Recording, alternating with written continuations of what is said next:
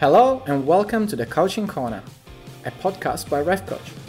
We are Jack and Ale, and on this podcast we provide short, educational conversations about refereeing to help officials improve and enjoy the game they love.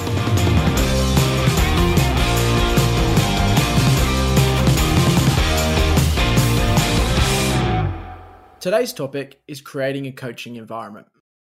So to start with, what is a coaching environment?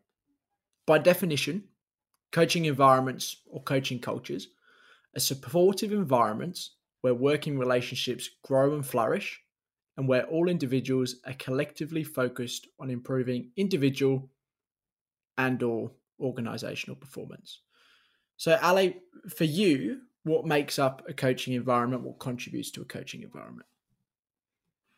Jack, everything you said from that definition, to me, it's just so important because being a coach means supporting someone to become better and having the ability to create a safe space where you can have honest conversations aimed at supporting, improving, learning, and reflecting.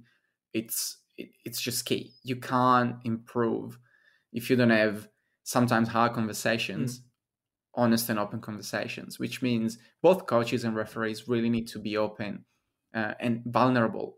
And coaches need to be able to give constructive feedback that is not aimed at just criticizing, but referees also have to have an open mind to receiving that feedback. Because as you and I very well know, that being a referee sometimes means being told that we were wrong. Yeah, which can be difficult, right?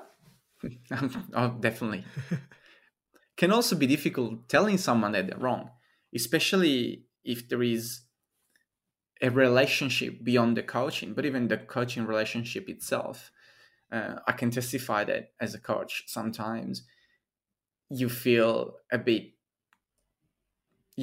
bit to go and tell someone, look, this was wrong, especially on big decisions. It's hard to find a way to approach it in a way that it's not going to feel like you're just telling someone, oh, you were wrong. But yes, a decision was made wrong, but what matters is how do we improve and make sure that doesn't happen again, which is really hard. And because obviously we're always dealing with different personalities, this is not just solely on the coach, but if the other person it's being closed up and defensive from the beginning, as a coach is a bit harder because you feel and you know and you sort of expect that the other person it's not going to take that feedback well, which makes it really hard because if your heart is in a good place, all you want to do is just give feedback and help improving. Yeah, well, that's where the skill of actual coaching, not the skill of referee coaching, the skill of coaching really comes into play. And I think there's probably something that isn't given enough focus in referee coaching. It's all about feedback, constructive feedback, yeah, which is brilliant. But coaching is a skill that can be learned and applied to any field. You know, you can take that skill and apply it to refereeing like we do, or you can apply it to playing, or you can apply it to business. Coaching is such a core skill. And when a referee is perhaps closed-minded to feedback, that's when it really takes an incredibly skilled coach to be able to unlock that person through questioning or points of view or perspective. That is where it comes down to the skill of the coach to draw that out of a referee if the referee isn't in that open mindset. I think something we probably haven't touched on, you could do a whole podcast episode just about this, but crucial to a coaching environment is trust. You have to be able to trust that you can say something to the coach and they will take it the right way. They will have the mindset that, okay, the assessor, you might say something to the assessor because you want some coaching, and it might be where realized you've made a mistake yourself. So you're being vulnerable by raising this mistake because you want help and feedback on how to improve it. But you have to be able to trust that the assessor then won't take this because perhaps they haven't noticed it yourself and then use it. And you hope this never happens, but use it against you, potentially take your marks down if that's the purpose of the assessment, to give a mark. To have that trust is key to have a really positive coaching environment. And it's rare, right? You can't just have trust with a coach straight off the bat. Trust comes from, and this is what I mean, but we could talk about this forever. Trust comes from time and belief and repeated process where trust builds and builds and builds and builds. Jack, you hit the nail on the head there. I mean, too often we think about coaching almost as a robotic process where we go and tick boxes, both as a referee and as a coach. But that trust, that relationship, we need to remember that it all goes back to the fact that we're humans. Referees are humans, but coaches are humans too. And it's always harder to build a relationship with someone has to mark and evaluate someone else. Think about school. I mean, we've all gone through school when you get a grade, and sometimes you don't feel your grades are fair. So who's to blame? At the end, you blame the teacher. Same with refereeing. If your mark is not up to what you expected, you would blame the coach. Now, maybe you're right, maybe you're wrong. Maybe on the day the coach, you don't know, they just came to the game from home where something really bad was going on, or maybe they just got fired, or maybe they're just not feeling well. Who knows what's going to happen, which is the same exact concept that applies to a referee. Maybe the referee had a bad game because they've been fighting with their partner, maybe because things at work have not been going well, or they haven't been feeling great. So there's all those things to consider. And I think both referees and coaches can really contribute to that coaching environment and culture with a bit of empathy for each other. Yeah. Because if you have empathy for a referee, I mean, a coach is an ex-referee, ideally. So you know how it feels to be a referee that just came off a game and maybe it was a hard game. Yeah. A bit of empathy from the coach maybe means, look, let's not just talk about each episode and just analyze them straight after the game, but let's just talk about what you enjoyed and what you didn't. Because after a game of 90 minutes where you had 2 red cards and people screaming at you all the time, you want to know if the coach agrees or not with your decisions, but you also want to relax. Yeah. And unwind a little bit. We'll touch on that later when we talk about, the role of the coaching environment after the game. But so I think we've defined there what a coaching environment is, Ale. And I think from saying that, it's probably quite clear why it's important. But, the reasons underpinning the importance of this is so referees can grow, so referees can learn, so referees can be the best they can be, so referees can enjoy football more. Referees enjoying football more means they'll be better, give better performances, which means the game's going to be better, right? So there's, as much as referee coaches might see themselves as someone in the background, but their attitudes and their demeanors and the culture they create can be so impactful on a game of football as a whole. Want to get fitter than you've ever been before this off-season? Or perhaps just in season, you want to be better prepared for your games? Head to our website at refcoach.org for some fantastic referee-specific training plans. They'll get you in the best shape you've ever been. So, Ale, before the game, how can both referees and referee coaches create a really positive coaching environment? Personally, I think a lot of the onus and setting up the scene for the post-match debrief from the start, from before, sits with the coach and the way they present themselves and approach the referee before the game. There's all different personalities, there's all different relationships, but before a game, I feel as a coach, it's very important to understand what's a referee's state of mind, what they've been working on in their game, if they're nervous for the game, what's their career like. For example, is this the first game in a higher league after being promoted? It's the 100th game, because that obviously plays a big part in a referee's performance. Because a referee, for example, like you, Jack, that you at your 100th game in the NPL here in Victoria, you're going to know exactly what you're going to be working on for this game. You're not going to have the first game jitters. Whilst the referee that had just made the jump, they're not going to think about, I'm going to work on my signaling, and I'm going to work on the way I run around the penalty area. They're just going to think about, I don't want to mess this up. Yeah. So it's really important to understand what referee you are coaching. And I think that's on the coach. The referee can help, but sometimes we may feel if you just made the jump, you want to tell the coach and say, look, it's my first game here, so help me. How can I do this? I'm nervous. How can I beat the nerves? Sometimes it's just enough saying, look, you don't worry about it. You can make a mistake and that's fine. So really, again, going back to that empathy before the match, but also from a coaching perspective, respecting the referee's change room. The referees are there to get ready for the game, And if you're sitting there in the change room making small talk about what you had for dinner last night, maybe you're distracting referees from their job. Yeah. So understanding whether they want you around or not, it's very important. That's the key bit. Because some referees will really want to spend time with you and it might put them at ease. So understanding and even asking what they want on the day, Absolutely. That for me is key out what you just said. Absolutely. And there's nothing wrong with asking. As a coach, hey, you rock up an hour and a half before a game, introduce yourself. Good to meet you, all the usual red carpet ceremonies before a game. And then you can say, look, I'm probably just going to go and wait for the game to begin. Or if you like, I can stay here with you. We can talk about the game. What are you working on? What are your focuses for today? Is there any feedback that you've received in the past that you want to develop and build on?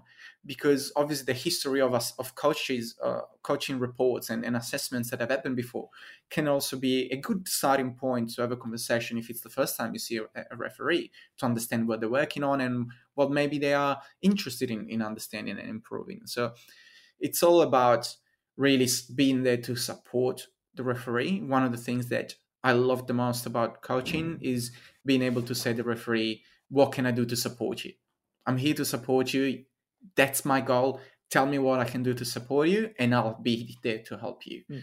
And then goes back to the referee to say, okay, I need this kind of support. Yeah. Or even if they don't know, it can be the perspective of, hey, you've never assessed me or coached me before. Let's use today as a baseline. So just watch it and let's identify some areas for me to work on over the next 6 weeks. Absolutely. And as a referee, I can totally get that it may feel vulnerable and almost opening the door to a coach to smashing them after the game. If before the game you say, oh, my positioning has been crap lately, because you may think, oh, he's going to straight away in areas for improvement. This coach is going to say that I need to move better. But that's a negative coaching environment. If that's exactly the way it is, that's a negative coaching environment. That's what modern coaching is moving away from, is that exact mindset, that exact process. Exactly. So it's important to be open and honest and being able to take criticism if it's going to happen. And remember that we go back to one of our favorite concepts, Jack. It's controlling what you can. And what you can control is telling a coach what you're working on, what you feel a bit more vulnerable and then maybe a little bit lacking of during a game. And that's what you can do. Go out, do your game. And that's what you can control, really. You can control the reaction of the coach. That's where the other part has to be open to supporting and being there to support a referee. Yeah, 100%. And then post-game. And I think post-game can really vary on a lot of factors. It can vary on the referee, the relationship the coach assessor has with the referee, depending on the game. I remember I had a midweek National Cup match a couple of years ago. So obviously you'd work during the day, gone to the game, you'd work the next day, and it was a reasonably late kickoff anyway, went to extra time, went to penalties. It was end to end. It was quite intense. And the assessor, the coach, came in after the game and he said, look, you guys did a really good job, but let's not talk about it now. It's late. You need a shower. You want to go home. And that was perfect. He read the room perfectly. It was exactly what we needed. And then I spoke to him about it. I think a few days later, we set up a time and chatted. And that was a really positive coaching environment, coaching culture, because he recognized what we needed at the time and just delivered that. Yes, sure, that's not the standard procedure for coaching, but it did what we needed at the time. Having said that, absolutely, the flip side of that is a game could have been really tricky. Perhaps the referee made a lot of mistakes, which can happen, right? You can have really challenging games. One small decision blows up and everything can go south from there. And post-game, sometimes the assessor or coach has to almost be somebody to console referees and just support. So spending much more time with the referee in that situation can be far more beneficial. So a key part of that for coaches with a coaching environment is being able to read the situation. But what steps do you go through post-game, Ale, as a coach, aside from obviously reading the situation? Yeah, so I think what you said, it's extremely true and very important. And so reading the room, it's not always easy. For me, I almost take 10-15 minutes before going into a room to review the game. always thinking about how the game went, how made the referee feel. Try to put myself in their shoes and think, how would I feel after this game? If it's a great game, if it was a great game, great performance, whether it was a hard game or not, especially if it was a hard game, it's the best feeling ever, because I just walk into the change room, give a good round of applause and say, well done, great stuff, high fives everyone. And that's the best feeling for a referee, to go, okay, the coach is happy, so I can be happy because I know I'm going to get good feedback. And that's the easiest part. When games don't go as well, it's always trying to understand, where are we, even how the change room is. If the change room is a teeny tiny hole, it's no point in just staying on top of each other and having hard conversations where you cannot even be comfortable and just relax a little bit. I like to set it up from before and asking, look, if you want after the game, especially if it's a night game, asking the referee, we can do the debrief tomorrow on another time. It doesn't need to be today. We can just cover the main key decisions. I can answer your questions if you want, but then we just go home and go and have a feed after a shower, because that's sometimes all you want to do. So again, goes back to being open and just asking, even after the game, just saying, look, do you want to talk now? Do you want to talk into the canteen, into the club's room? Do you want to talk tomorrow? Or sometimes just do it, but comes with experience, same as refereeing. Each situation is going to be different, and it's almost like putting together the pieces of a puzzle. How did the game go? How is the referee? Who is the referee? How is our relationship? What did we discuss before the game? Is there much to discuss after this game? Did the game go well? Did the game go bad? How, and when you put together all those pieces of the puzzle, that's where you really need to say, okay, this is how I'm going to approach it. And that's where, even for a coach, just doing a quick review after the game and saying, okay, this is what I'm going to do, rather than just going gung-ho into a change room and saying, let's just do this. It's quite important. Each situation is very different, just like refereeing. Yeah, absolutely. And I think the final point to touch on briefly is underpinning everything in a coaching culture. The reasons we talk about developing a coaching culture, a positive coaching environment, is that because the number one purpose of coaches is to help referees and help people improve and enjoy refereeing more. I think it's as simple as that is what this all boils down to. Absolutely. If a coach doesn't go to a match with the mindset of, I'm here to support these guys, well, then you will never be able to create a coaching environment. So it all comes back to being able to go to a match with the sole goal of supporting the referees. And you'll be the only person in that stadium probably supporting the referees, and that's totally fine. I take pride in that. In today's podcast, we talked about what is a coaching environment, what makes this up, the safe space, trust, openness, vulnerability. We talked about why it's important, and then we delved into the roles of a positive coaching environment and the role a referee and a referee coach plays in this, both before the game, and Ale chatted a bit about his experience, and then after the game. I recalled a few times when an assessor's really used a coaching environment well and read the room, and Ale delves into that a little bit more. And then finally, we underpin why we want to create a positive coaching environment, and that's to help referees and help people improve and enjoy the game more.